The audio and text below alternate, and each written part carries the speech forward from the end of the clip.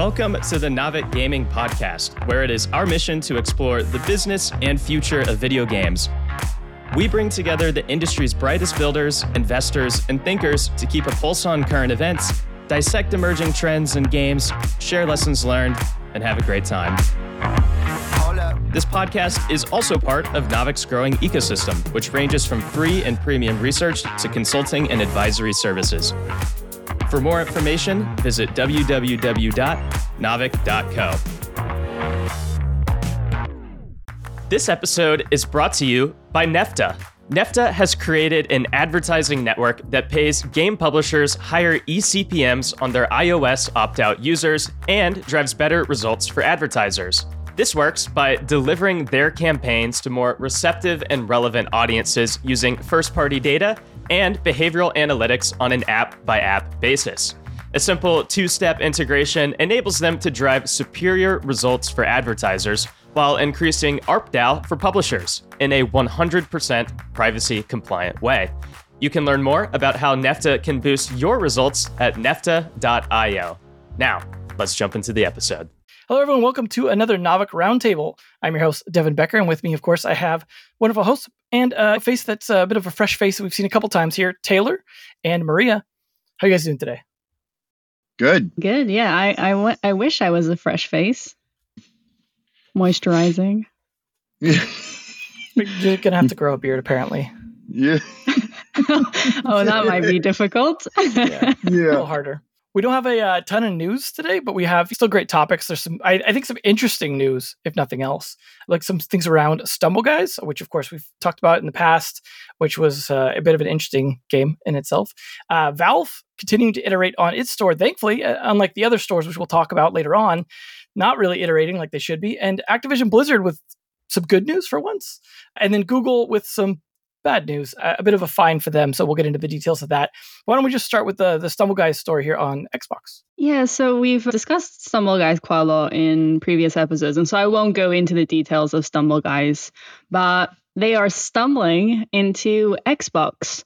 And I thought that was really interesting because I feel we already know that the mobile market is mature, but this for me is like the stamp of it is at this level of maturity because you have a game that started mobile first as a game that reached the platform, beating the competitor Fall Guys, took over their TAM on mobile because Fall Guys didn't go to that platform.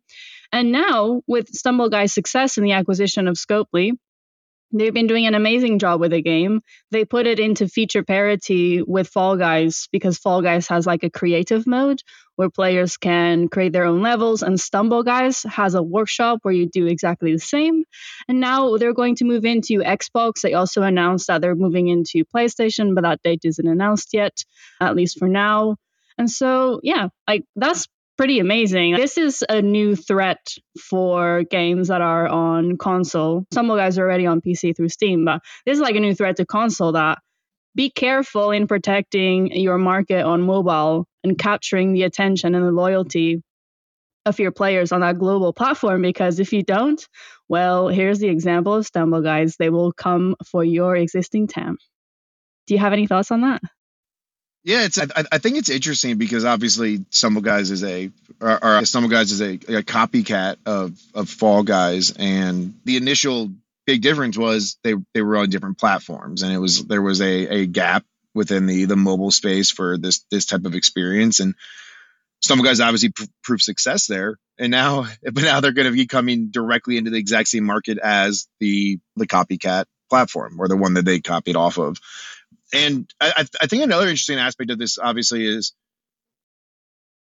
there's probably going to be a trend of more mobile games coming to console or PC. We just heard COD Mobile, which in itself was a old COD game, and is now going to be coming to PC as well. It's an odd trend because obviously the goal here for all publishers and developers is to continue to engage your user base with it through any medium that they're available.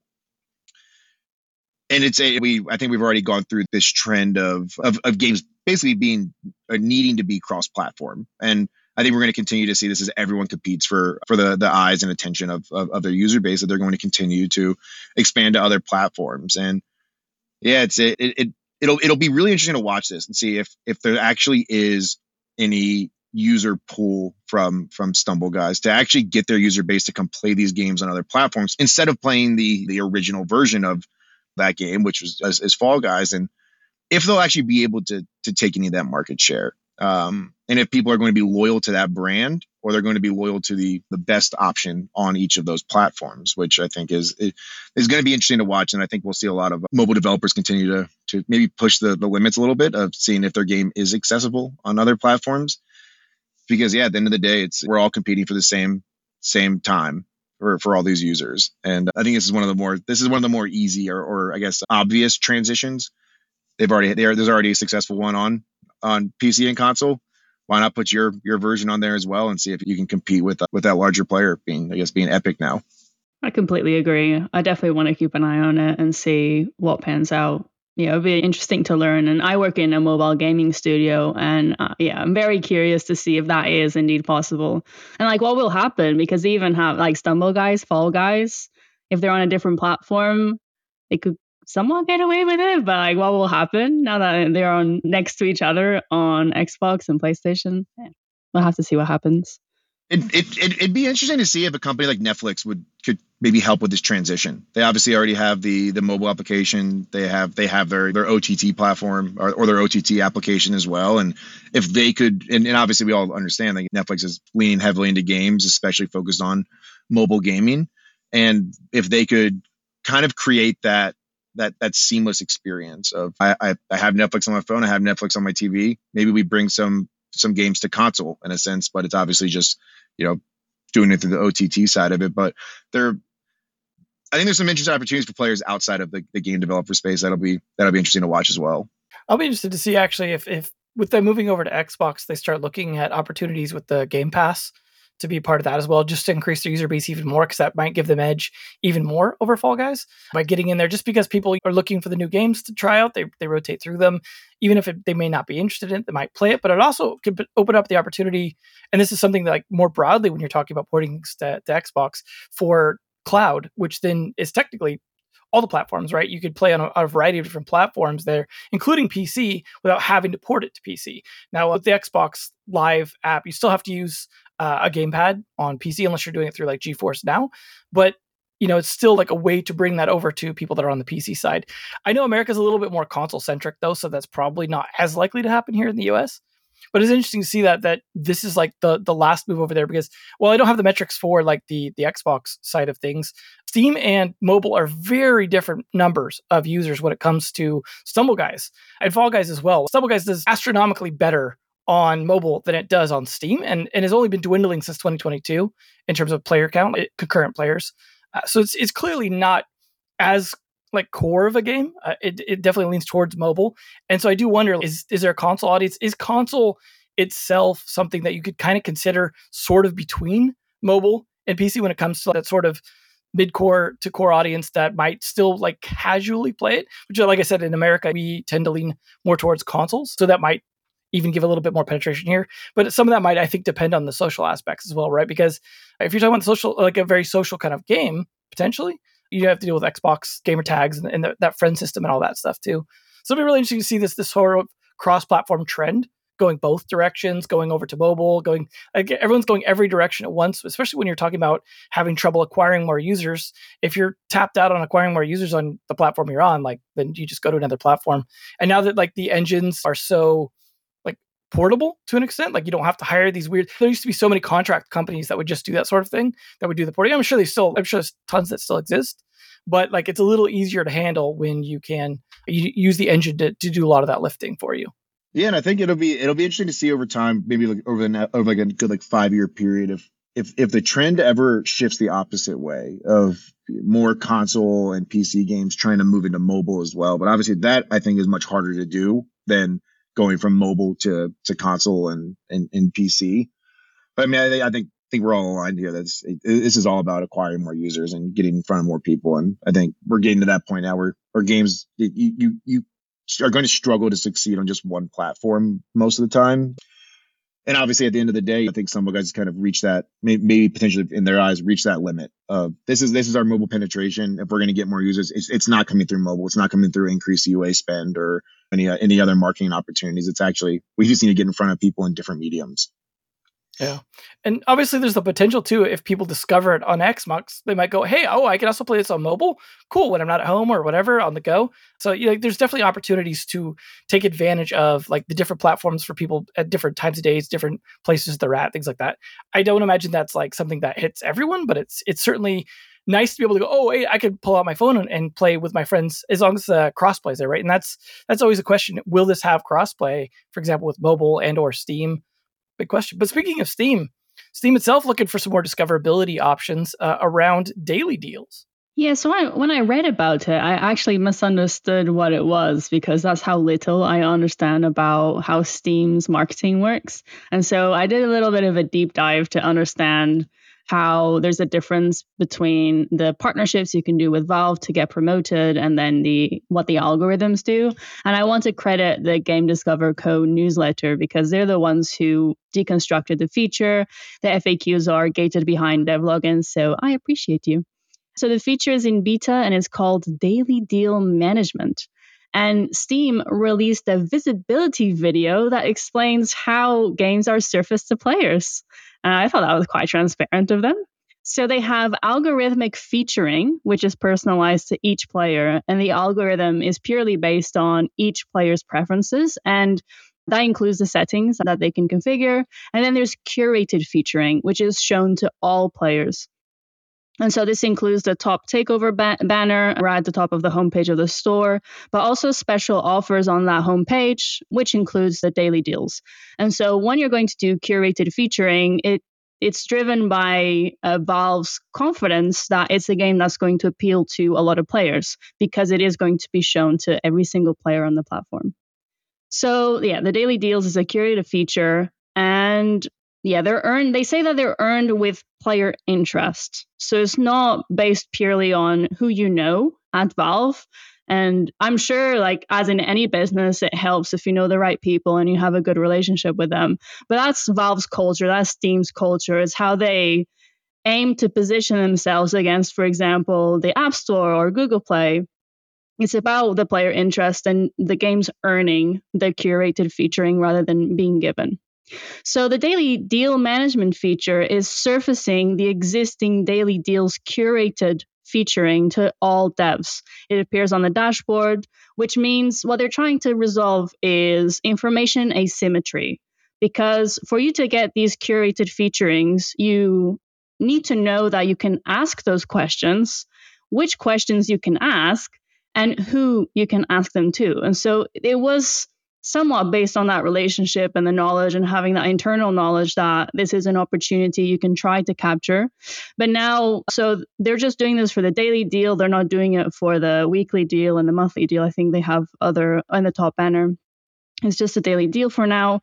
And essentially what happens is that if you get chosen based on your game's performance, you receive an email saying that you're eligible for a daily deal. And then you go into your dashboard and the developer can set the promotion price. They can set when they want the promotion to be shown.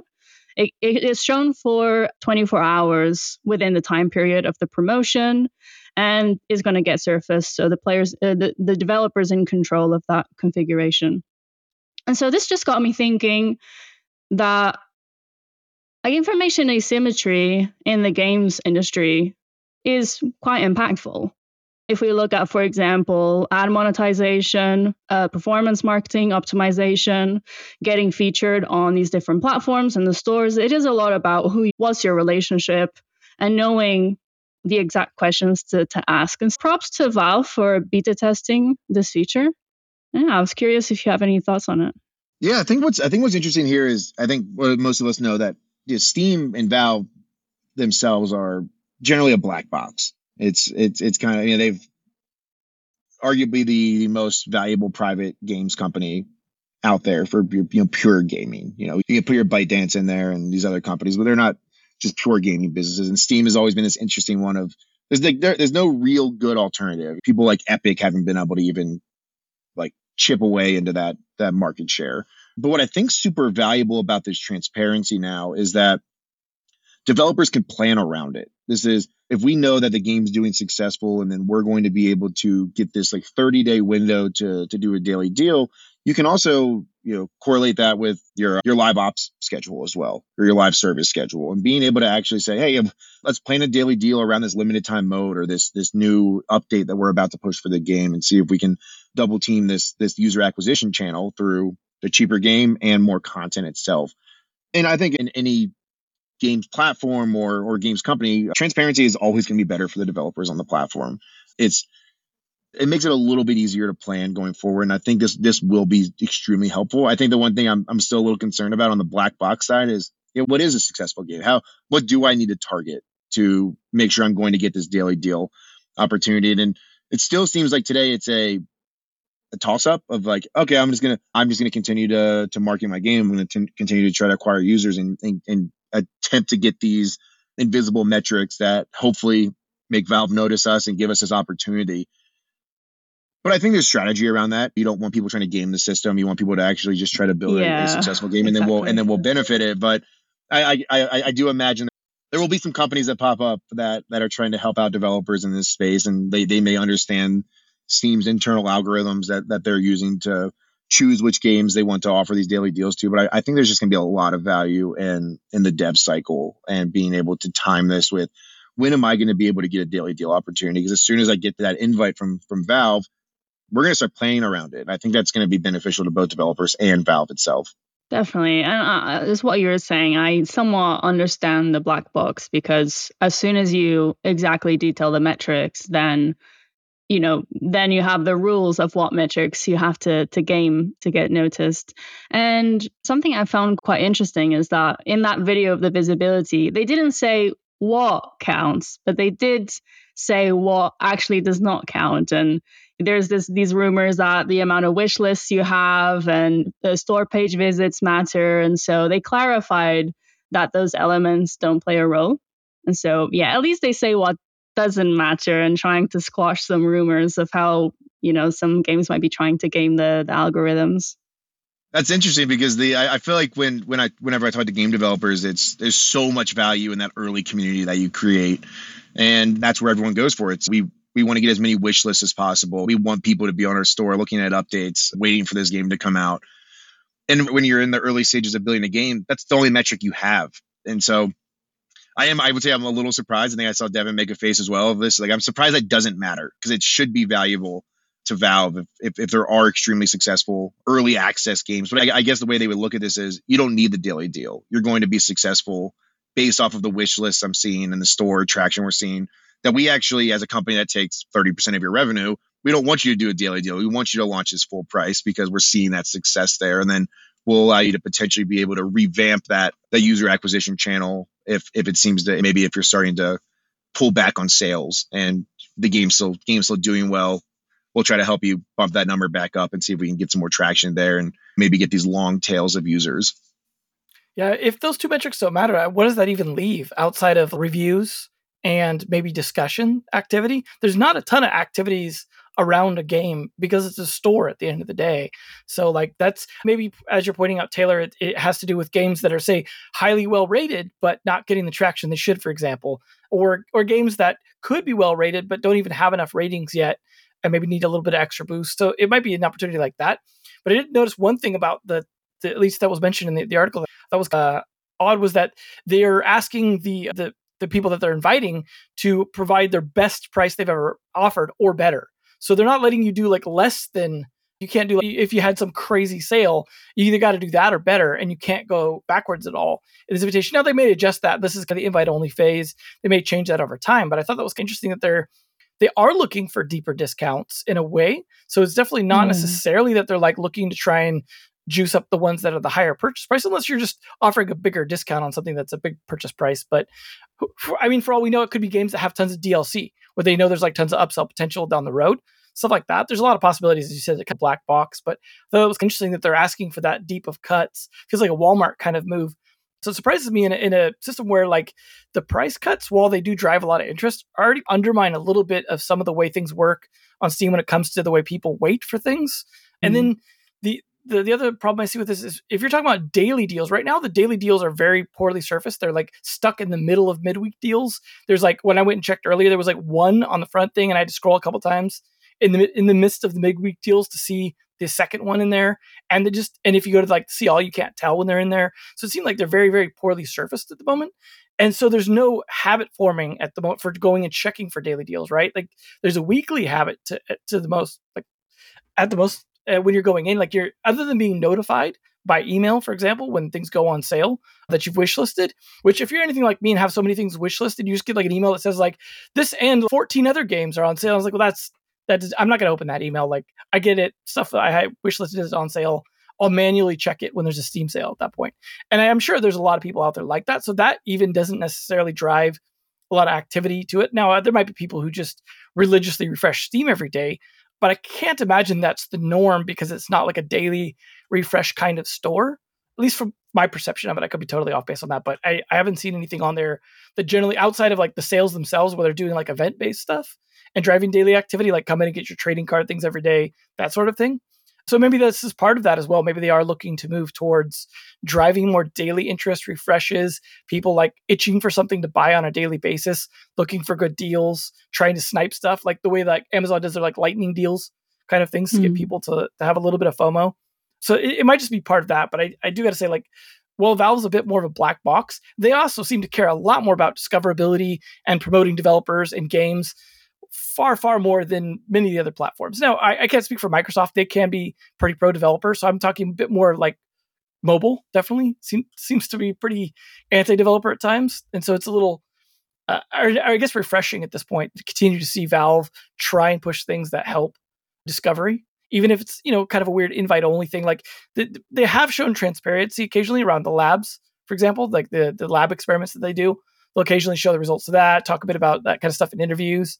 So they're not like transparent because they're not a public company, but they will definitely occasionally go back and like do a little bit of retrospective behind the scenes kind of stuff. Like I was even looking something up earlier around the whole thing that happened with Skyrim mods and they're being pulled off because they're actually sort of being put back for sale through some other loophole I won't get into.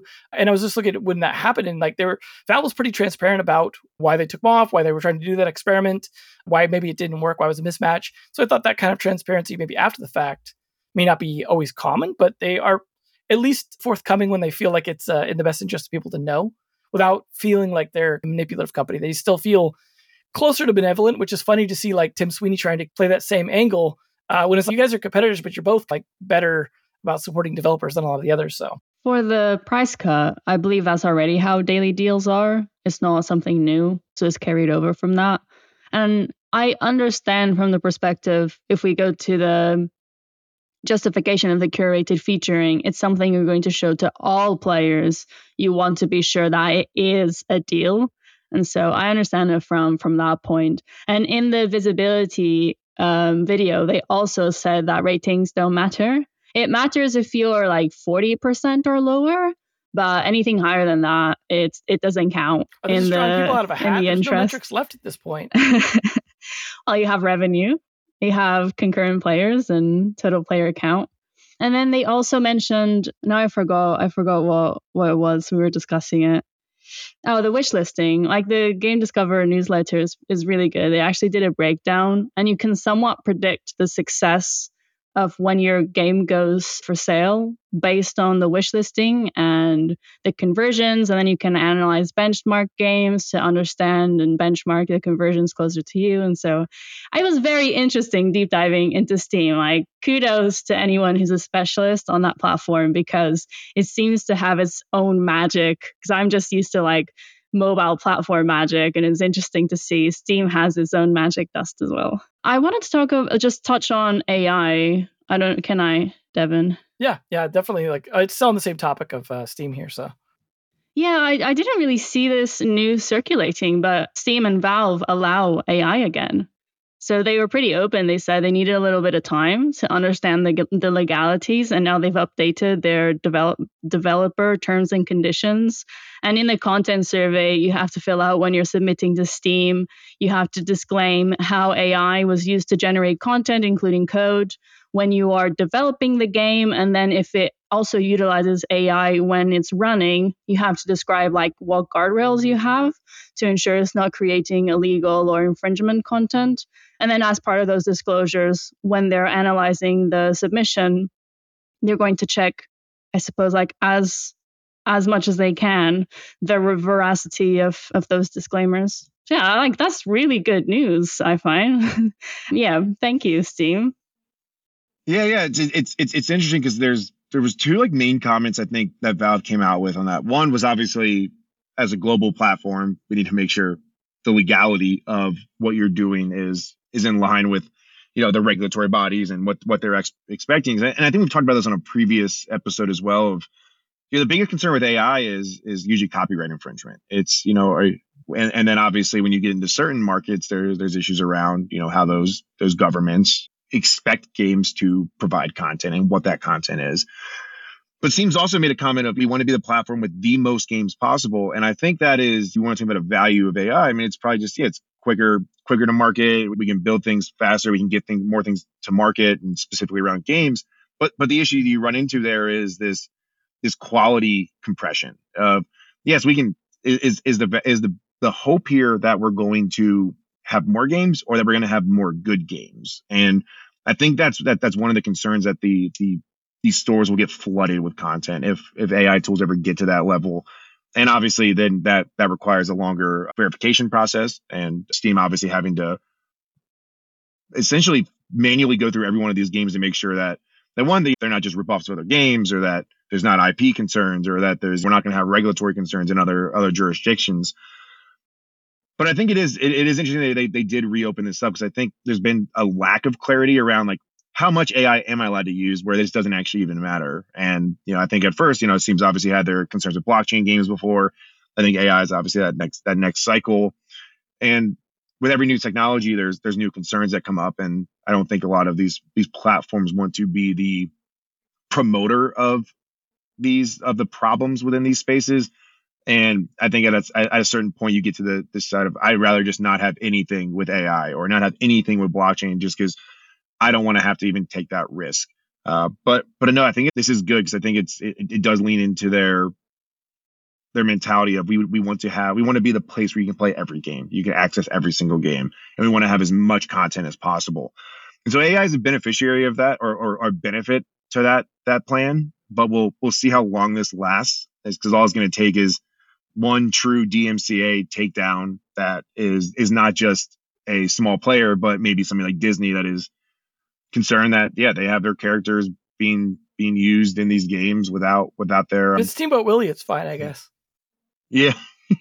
Yeah, and it's so that I think it is good. I think it's good to at least try these things. Just like I do think Steam should allow for blockchain games, and I think the benefit to consumers is having a platform that you can trust. And that's what's important to me. But I think a lot of these platforms don't want to be the one who trust or liability falls onto in the long run. And AI is that new, I think, scary term that platforms are like, I'd rather not be the promoter of this. I'll wait a little bit longer. And so we'll see where that goes, and we'll see what concerns come up. But it is interesting the very quick turnaround from Steam on this. Yeah, where's blockchain games? Valve? Come and let us on. Just take the Epic approach, throw the disclaimer on there, and call it a day, right? Like, that seemed to be the way to go. Yeah, I mean, I take it does seem that. it's about protecting legal liability, which, yeah, I mean, that's like the same approach that Google basically took with allowing NFTs on the games, which was like, hey, if you do it this way, it's basically gambling, so you need to be gambling registered, licensed, and all that. If you do that, you're cool. If not, just don't do that, and you're fine. And that was basically, I mean, they're still like, don't touch cryptocurrency, but as long as it's just NFT kind of stuff, they're still fine with it. So I think this was a case too where like Valve was just hitting the brakes rather than saying no forever. And like, even to be fair on the Web3 stuff, they did try and do cryptocurrency stuff for a while. And they said, hey, this is not working at all for us right now. This stuff's too unstable. It's too new. We love pioneering new stuff. They helped pioneer some of the big VR stuff and everything else, and Steam Deck as it is. But they had to be like, this is not ready for us right now. Like, we could come back to this later, but we don't see in the foreseeable future where this is going to work. So we're just going to turn it off and not allow it. But blocking AI seems a lot more problematic than blocking NFT and cryptocurrency, because it's a lot less obvious, right? So there's two places you could be talking about it. You could be talking about it in the live game, in which case like things are being produced by players essentially through AI systems or in the development pipeline. If you're talking about the development pipeline, there's already been games in the finals admitted they were using AI, some of the stuff. And, they're one of the bigger ones admitting it, but I'm sure there was tons. And that's the thing is it's very difficult to police this. If you're talking about it either in the pipeline or in the game, it's not that hard to disguise it in certain ways. And the thing is you could say it's procedural. You could be like, oh, it's not AI. This is procedurally generated. Like, you know what I mean? Like it's there's definitely ways you could get around it. And so I don't think Valve wants to spend a whole bunch of resources chasing that. And so it's more like they just set up the legal protection now and say, hey, like you agree to this, you say you're playing by the rules. And if not, like we could just probably kick you off. Like we're not going to deal with the legal hassle of this. So you better dot your I's and cross your T's like before you do this. So you don't get in trouble too, but we're making sure we're protected. And I think that's the fair stance, but that could obviously go too far, like where you just don't allow things or you start to get a little too crazy. But I would like to see them lean towards what Google's doing with NFTs, for example, as a way to get towards it. And there are a number now of Web3 games that have put non-Web3 versions on Steam. Like I was just looking at Phantom Galaxies earlier. Like it's always fun to read the reviews of these NFT games are always super positive from Steam users. So I'm honestly not sure even why. Like if I was a Web3 developer right now, I wouldn't want to put my game on Steam just because it's a huge amount of negative PR from the reviews alone. It doesn't really help you, I think, but it's still something I think we'd all like to have. And in the meantime, I don't usually see a lot of reviews, period, on Epic. So I think it's probably safer there. It's like how if you put your game out in early access, there's no reviews. And so that kind of helps, like in insert platforms on Google Play, for example. So there are certain ways you can take advantage of that. But I do applaud Valve for turning this around, just like when Epic turned around that whole adults only thing in like a week or two. It's good that both these platforms are like being logical and reasonable because game developers are already having hard enough time as it is right now. And while not everyone's a big fan of AI, like people like the finals were showing like, hey, this is a tool to leverage that can help us multiply our efforts because games are really expensive to develop right now. We can't afford a huge team to do all this. And people are enjoying the result. No one's like mad. And there was just a recent agreement on like, I don't think we ever mentioned it on here within the last week or two around voice actors and AI to find like a good compromise where they could be like, yeah, you could use AI voice stuff, but it has to like follow these rules and payment terms and stuff like that. So like, I think we're making progress to the point where this might not even be rejected as hard as Web3 stuff was. It might just find a good sort of middle ground, assuming the tools can even keep up and not end up just mediocre and ditched anyways. But I think stuff like the finals was good proof of that. So this is good, I think, overall. I also think decades of fantasy and like sci-fi and AI has helped build a culture of acceptance of AI. Because if we compare anyway, I won't go into it. Yeah, I'll stop here. Well, speaking of these other developers, and I mean, I guess good news here from developers that normally we I think tend to bash a little bit. Activision Blizzard with a little bit of a makeup here. Oh yeah, I wanted to bring this up because when we discussed the breakup on this podcast, we reached the conclusion that once the acquisition from Microsoft was finalized, they would make up again with NetEase because Microsoft has a relationship with NetEase. It's the publisher of the China edition of Minecraft, and as much as the financial statements mentioned that it was fine, it didn't make really any difference. It did make a difference. Mainland China is a massive market, and so I think they said it's going to take around 6 months because they have to build up the domestic teams and then test the servers and do all the processes. So maybe in 6 months' time, the portfolio, Diablo Immortal always stay live, but the portfolio of World of Warcraft, Overwatch, the StarCraft series, and so on will go back to being playable. And so this is a positive turn for both companies, but also for the players, because they've invested so much time and money playing these franchises that they love, and then completely out of their control because the two companies didn't reach an agreement. And Bobby Kotick is no longer the CEO of Activision Blizzard, who was rumored to be a key player in this lack of agreement. So yeah, it's really, really good that the players now can enjoy their games again. So a good outcome. Yeah, I think it's obviously one of those things you always have to pay attention to because these are massive games companies that are being secluded from the largest gaming market if they don't have these specific partners. Activision has also partnered with Tencent for Call of Duty Mobile as like their local publisher for mainland China. And yeah, I think you all are right on this. That even with hindsight of like there was no way this deal was going to stay in that position of negotiations and not being able to find an agreement. This is beneficial to both groups. I think Microsoft throughout this, or even Activision throughout this acquisition process, has been very clear that the goal is to get these games in front of the most people possible. And it's they actually seem to be taking a less of a control from that perspective of, no, we'll partner with anybody. We want this on every platform out there. We want this accessible to every sort of end user that wants to play this game. And so I think it is good. It's because I think you're so right about this, that there's always this concern as a gamer that at any time, not the fact that we've gone fully digital, is that these games can be shut down and I lose everything I've ever worked for. I don't have that physical copy anymore that I can hop back into my game if the publisher chooses not to. And I think we're even seeing this with, I think it was, I'm forgetting. Ubisoft. There was another game that they just released the second version. They're like, no skins are going to transfer over from Smite. I think it was Smite. Oh yeah. And they're like, nothing from Smite 1 is going to be transferable over to Smite 2. And it's tough as a gamer. Like, I put so many hours into this, and now I got to start from scratch. All that money I spent is for nothing now. I mean, I can still play the game, but obviously I'm going to move to the next one.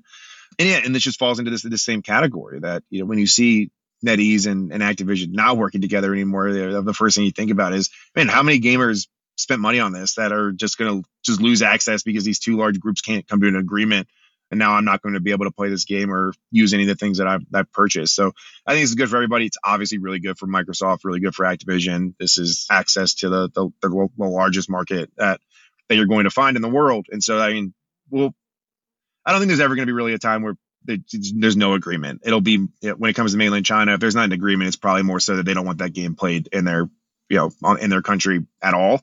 It's not really these groups. It's beneficial to NetEase and Microsoft and Activision. This had to happen, and I do know they were discussing these agreements with other groups as well. They were always going to find somebody, whether or not it was going to be NetEase again or not.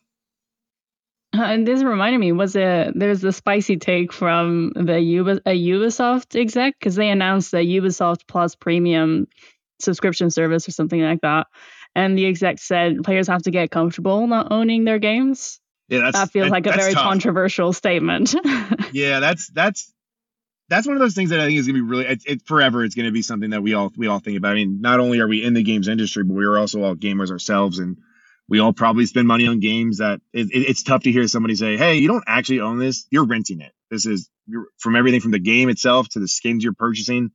You don't own anything, and you have to be comfortable with that. And that's just not how I think a lot of us grew up playing. You owned it. It was yours. When you purchased it, it was your game, and everything you have cannot be taken away from that developer. And now we're in this weird cycle of like hoping games work out. Like everyone's playing them in the earliest stages, and then out of nowhere the developer shuts the game down, and you're like, oh wow, I bought this game and I spent all this money and you just took it from me. And so I don't know if that was the best thing for anybody at Ubisoft to be saying. Maybe you keep that behind closed doors, but I don't know what kind of reaction they were expecting to get from that. The good news is they're not. That not everyone is taking that mentality. Just as an aside, like, and CSoft just allowed City of Heroes to like exist as the sort of port people did, where they like forked off the leaked source code as City of Heroes Homecoming. So you can now play this old MMO completely free, like the whole game. Servers are like free, everything's free. Even like the stuff that was normally paid in like is playable in there. And so like that's an example of them just being like, hey, like, it's more valuable, the goodwill. I mean, who knows? Maybe they're trying to plan a sequel and keep people interested. They might have an alternative motive, but it's still, there is ways to do it, to say like, hey, if you guys are going to put in all the effort, cool, go for it. Then like still maintains goodwill. We don't have to do anything. And it might just be like a license agreement where it's, we can yoink this at any time, or we control this IP still, so don't mess around with it. But there is ways to still like, because I've noticed pretty much every game still like that doesn't get huge takedowns still tries to maintain, like you could still play plenty of Ultima Online servers. I'm sure if Blizzard wasn't so smacking the hammer down, there'd be a lot more. There used to be all the vanilla servers and stuff before they brought back Classic and things like that. So there is opportunity to allow the community to take it, but then Ubisoft's probably just like, well, we're not really that kind of company. We don't really make those kind of games. Like, we're a content turning out company, and that wouldn't be good for us. And we're trying to like monetize our back catalog. So it's better if we say you don't own it. So it does make sense coming from them with like their position right now, but it just is a foot and mouth sort of thing to put out there. Yeah, it's the kind of thing that you think or you discuss internally, but you don't say with such clear wording externally. But I do see where Ubisoft is coming from. Sometimes I wonder if we have these feelings because that's how we grew up, and our consumer profile is different from the consumer profile of these newer generations, where you do like rent stuff. You don't like, you rent furniture, you rent your clothes. It's also, you have all these subscriptions. And so I do believe that there is a shift of what ownership truly means and consumerism. And so maybe we care, but maybe the next generation of consumers will be more happy having a subscription and playing all these games. And like for them, it doesn't really matter the ownership.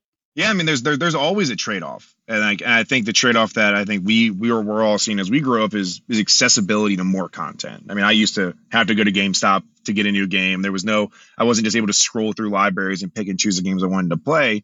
So I definitely have the benefit now of going digital as being a accessibility benefit. But now there's always a concern of, oh, well, now I don't actually own this. I don't have the ability to play this forever, indefinitely. I hope I can. But I do think, company. I think you said NCSoft, Devin. Yeah, NCSoft did this. That's how you build brand loyalty, though. So that it'll be interesting to watch both sides of it. Of does this work out long term for NCSoft because people are like, oh, I'm willing to trust them. They're going to keep my game alive. But on the flip side of it, I do want tons of content I can be able to play, and we'll see if we just get to this mentality of it's more of a consumption based mentality instead of an ownership based mentality, and I'm just going to play it until I can't anymore and move on to the next one of 20,000 games that I have access to today. Yeah. Surprisingly, it's probably not sanctioned, but like Star Wars Galaxies, for example, is still playable as well. There's people running homebrew servers for it and stuff, pretty well known. And I'm surprised, knowing Disney, the way they like to shut stuff out. Or even like before Disney owned it, Star Wars generally was not something you messed with if you were modding or trying to do stuff unofficially.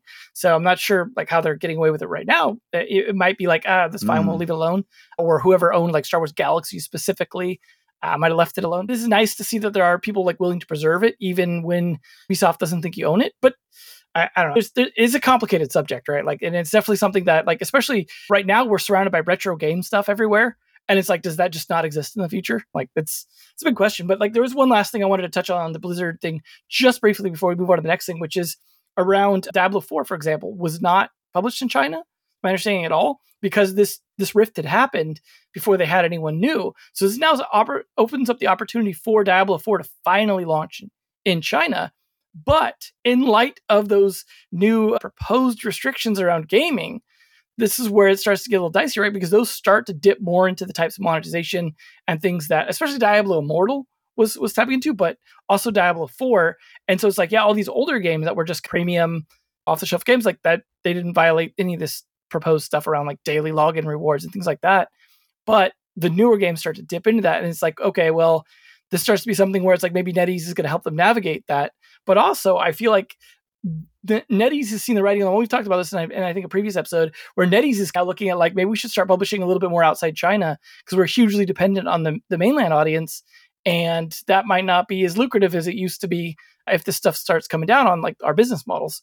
And so they're now going to have hopefully a better relationship now with a Western publisher that can then help, because now that Western publisher is under Microsoft, it's an even bigger force to be able to help them publish outside of China. So like, it seems like a beneficial relationship for both of them now to consider that, but it actually might benefit China the least, depending on if they drop the hammer down pretty hard. So really interested to see where this goes over the next couple months, because those were proposed regulations. They haven't been enforced, but likely some of that probably will. So we'll see.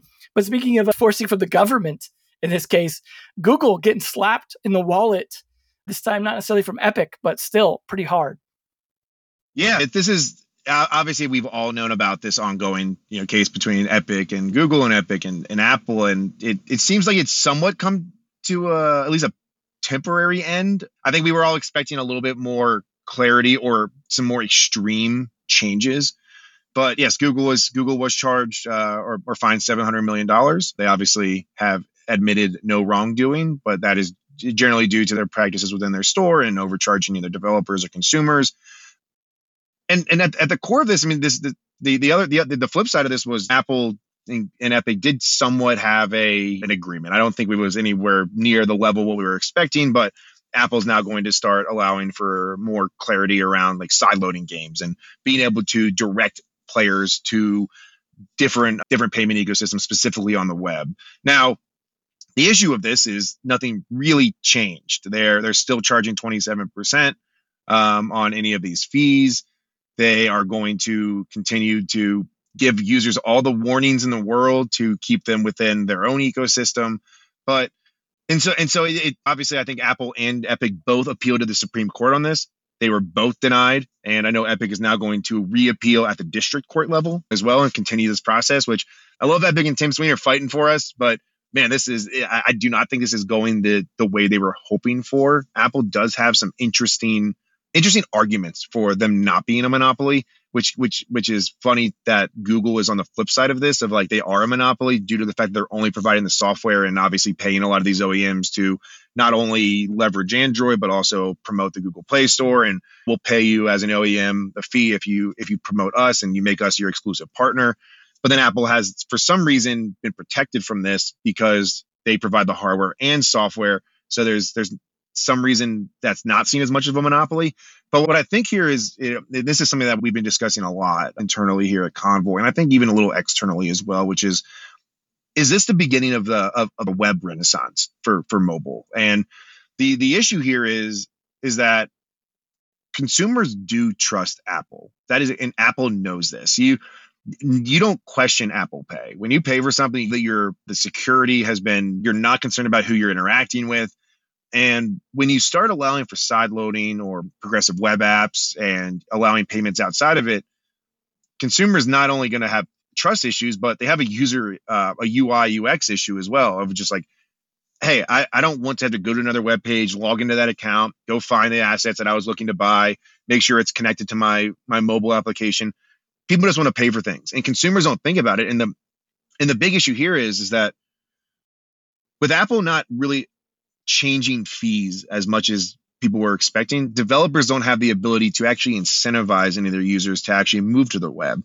The thought here was, if we got to a point where Apple was like, okay, we're only going to take 10% if you go to the web, well, then developers can offer a 50% decrease in cost and still make a 5% margin on going to the web.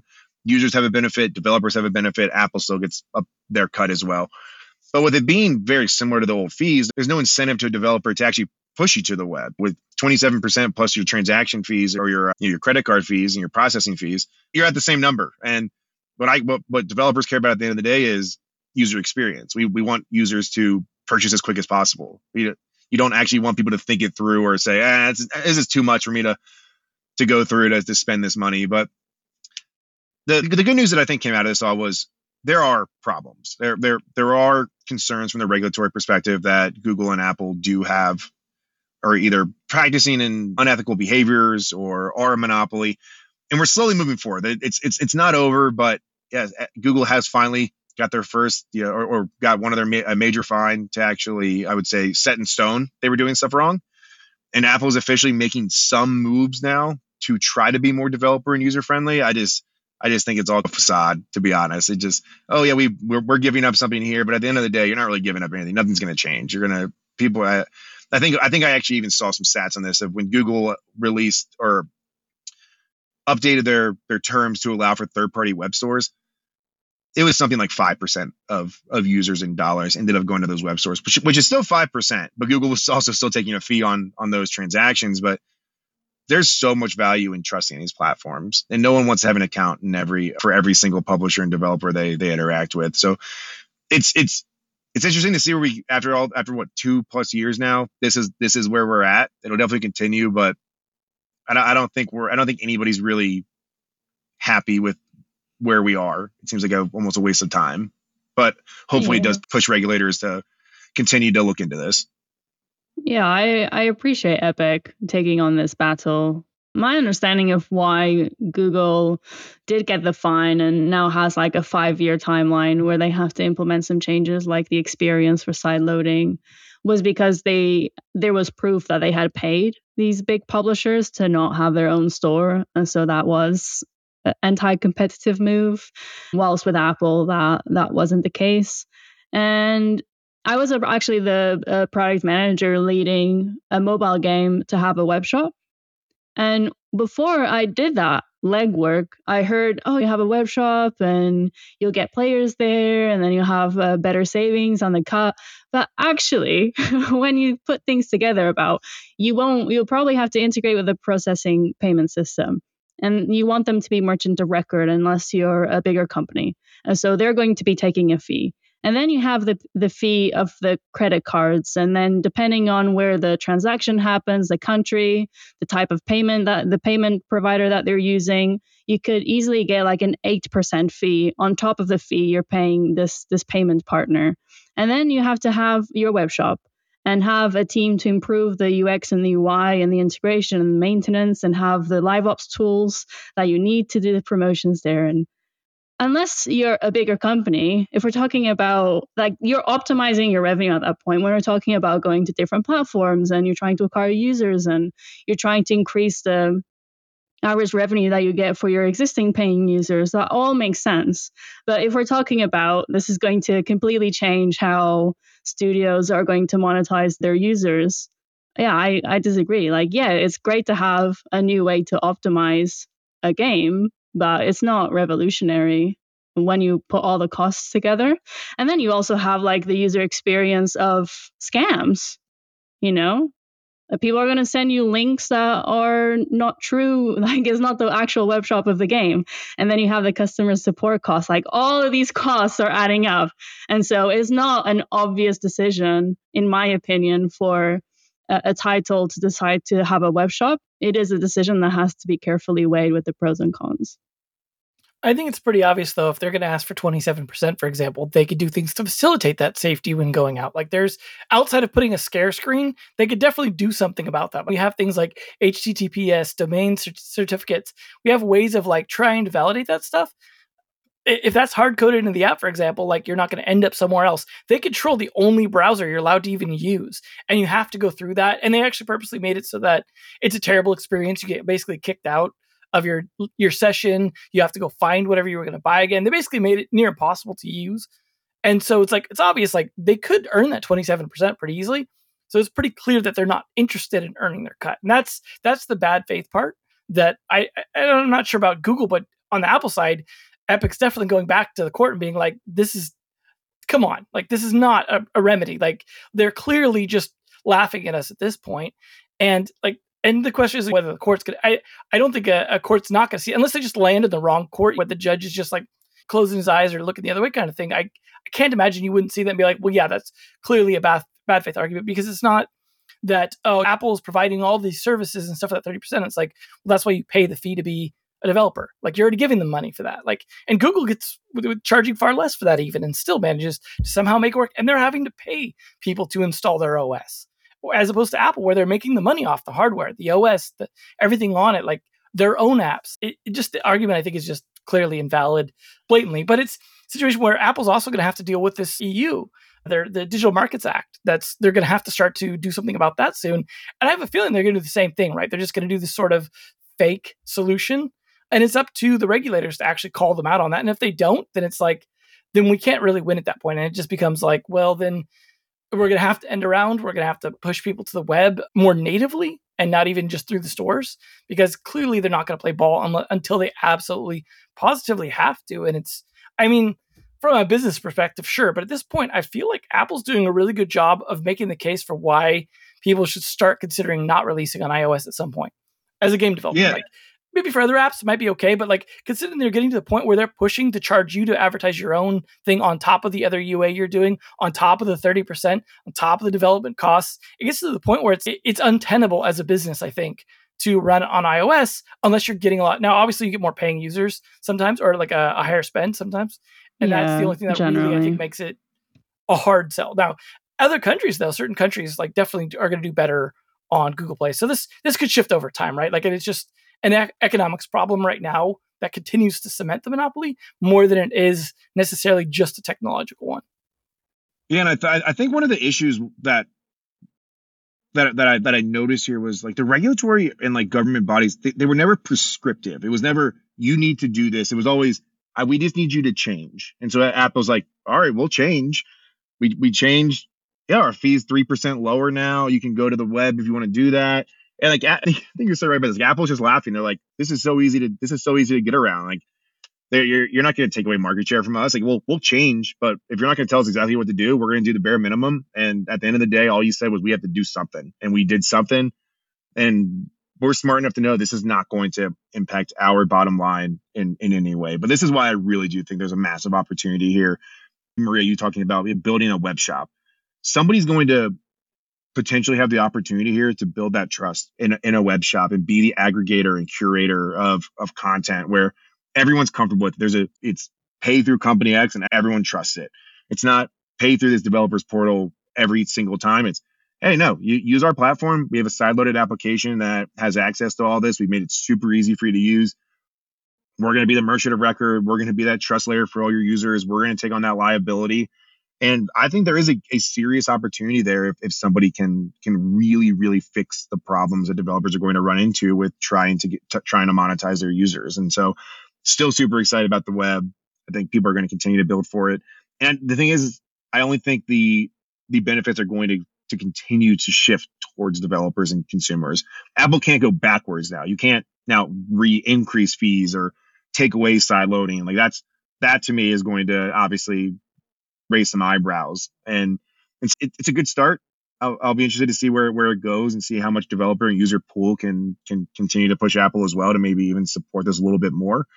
But yeah, it is kind of funny. They were like, yeah, all right, we did something, and regulators are like, all right, well, I guess that's all we asked you to do was something. So I don't really know what, I don't know if we'll ever get to the point where somebody says you have to charge this or you can only charge this, but I think it'll have to start becoming prescriptive if we ever want a real solution here. Yeah, but the moment that governments start making these types of prescriptions, that opens a new era of how, I'm going around and sort of like how prescriptive they can define these solutions and limit the product development and restrict the innovation potentially at some point. And so I don't know, I'm quite cynic on this. I'd say we're nowhere near, and it's a very long time span until the App Store is no longer beneficial as a platform to publish in, because it does have a massive user base. They do spend higher than generally Google Play users. And as long as the LTV, cost of acquisition, is positive and is growing, then I don't know. I'm cynic. I think legal governments have a lot to regulate in the world and in countries. And I don't expect decisions like this to take the priority and precedence in being resolved. And so developing games, publishing and monetizing is about knowing the lay of the land and playing within those rules and maximizing the opportunity within those rules, like with web. And hopefully a competitor comes to improve that UX and the trust, building the trust with players. But yeah, that's how I face it. It's like those are the rules, and you have to learn how to perform the best within those rules and not hope that they will change, because it could be 10 years until really significant change happens. I think the best example of a regulator actually doing something prescriptive and getting results was, I think it was Brazil. Correct me if I'm wrong. I'm pretty sure it was South America somewhere, if not Brazil, but where Apple started excluding the power adapter, basically being like, you have enough of those. We don't, for environmental reasons, right? Which they love to use those kind of smoke screens, like privacy. But that's the EU. The EU, Apple. I think they did it in both, actually, because it was like first, I think, in there. But yeah, I think the EU adopted it as well, where basically it was like, no, you've got to put that adapter back in there. You can't just be like, fend for yourself. Like, it's a necessary part of this device functioning. And so that was a small win. We need more ones like that, where it's like the obvious thing, like, no, you just need to do this, and then figure out your business around that, because it's not going to like tear your business down. So, I mean, even if they were to say like, hey, 27% is too high, you can only do 10%, and you can't do these things on that, where it's like just knocking down the sort of bad faith stuff. Maybe there's a middle ground, but I don't know. The upside is at least Google has more potential if we're talking about going the website, because you can load whatever web browser, at least that Apple, like that Google allows in the store, which could then open up more opportunities for more sort of like emulative capabilities to allow more like game-like functionality and extend the browser beyond what, say, Chrome does. Whereas on iOS, you're stuck with Safari and you can't do anything to extend or do anything with it really, except for slightly reskin it. And I think that's important. Obviously, like on desktop, for example, it's still pretty much controlled mostly by WebKit, which is like Chrome and Safari. But on mobile, there's a good variety of browsers available on there. And I mean, they're not all great, but I think that offers an opportunity at least to sort of like work that direction. I don't know if it's really tenable because like you still need a certain amount of access to the hardware. Google's got to kind of like allow that without rooting your device and all that. But like there's possibility. I'm not necessarily a Google fan, but they're certainly like closer to the right side of things right now, I think, for game developers' best interest outside of like just other problems that they have. We'll see, though. This is going to be a messy 2024 fight. I imagine this is going to bleed into 2025 as well. But I think we're starting to see the first cracks for opportunity, which is good, I think, for game developers that are stuck in the current mobile situation. And there's a lot of things working against it right now. We've seen that to the point where they're not releasing new games. So it's definitely tough. And I hope this actually like helps and doesn't continue to like create a hostile environment. Obviously, we don't have a third mobile ecosystem here in the US. Out in China, they have other ones, but they also have a government that is able to regulate top down if they want to. So it's a very different playing field out there, but we'll see how things go. I imagine this will be, as I've said with some of the other news stories, far from the last time we bring this up, but it is good to see some progress, some money fines, some new legal regulation, at least pushing things. Hopefully Epic will make some progress in their bad faith argument to the district court when they go back, because they were, just to be clear, I don't know if you mentioned it, Taylor, but this is because they were denied the appeal. So both Apple and Epic were denied the appeal, which means Epic, who had lost most of the case, can't go back. But it also means Apple can't appeal the one part they lost, which was the anti-steering. If you're looking for the terminology of what we're talking about, just in case you're Googling it or anything like that, I just don't think we mentioned the specific term. But anyways, we'll definitely get back to that. But yeah, a lot of interesting stuff to start the year off with already. And I imagine we'll see plenty more. But I want to thank, of course, everyone for tuning in, panelists for showing up here for a lot of cool topics as usual. And we will be here week after week with good news and bad news, hopefully more on the good side as we're trying to get into this year, as maybe we'll move past at least the layoffs at some point. But thanks everyone for tuning in, and we'll see you all next week. If you enjoyed today's episode, whether on YouTube or your favorite podcast app, make sure to like, subscribe, comment, or give a 5-star review. And if you want to reach out or provide feedback, shoot us a note at podcast@naavik.co or find us on Twitter and LinkedIn. Plus, if you want to learn more about what Naavik has to offer, make sure to check out our website, www.naavik.co. There, you can sign up for the #1 games industry newsletter, Naavik Digest, or contact us to learn about our wide-ranging consulting and advisory services. Again, that is www.naavik.co. Thanks for listening, and we'll catch you in the next episode.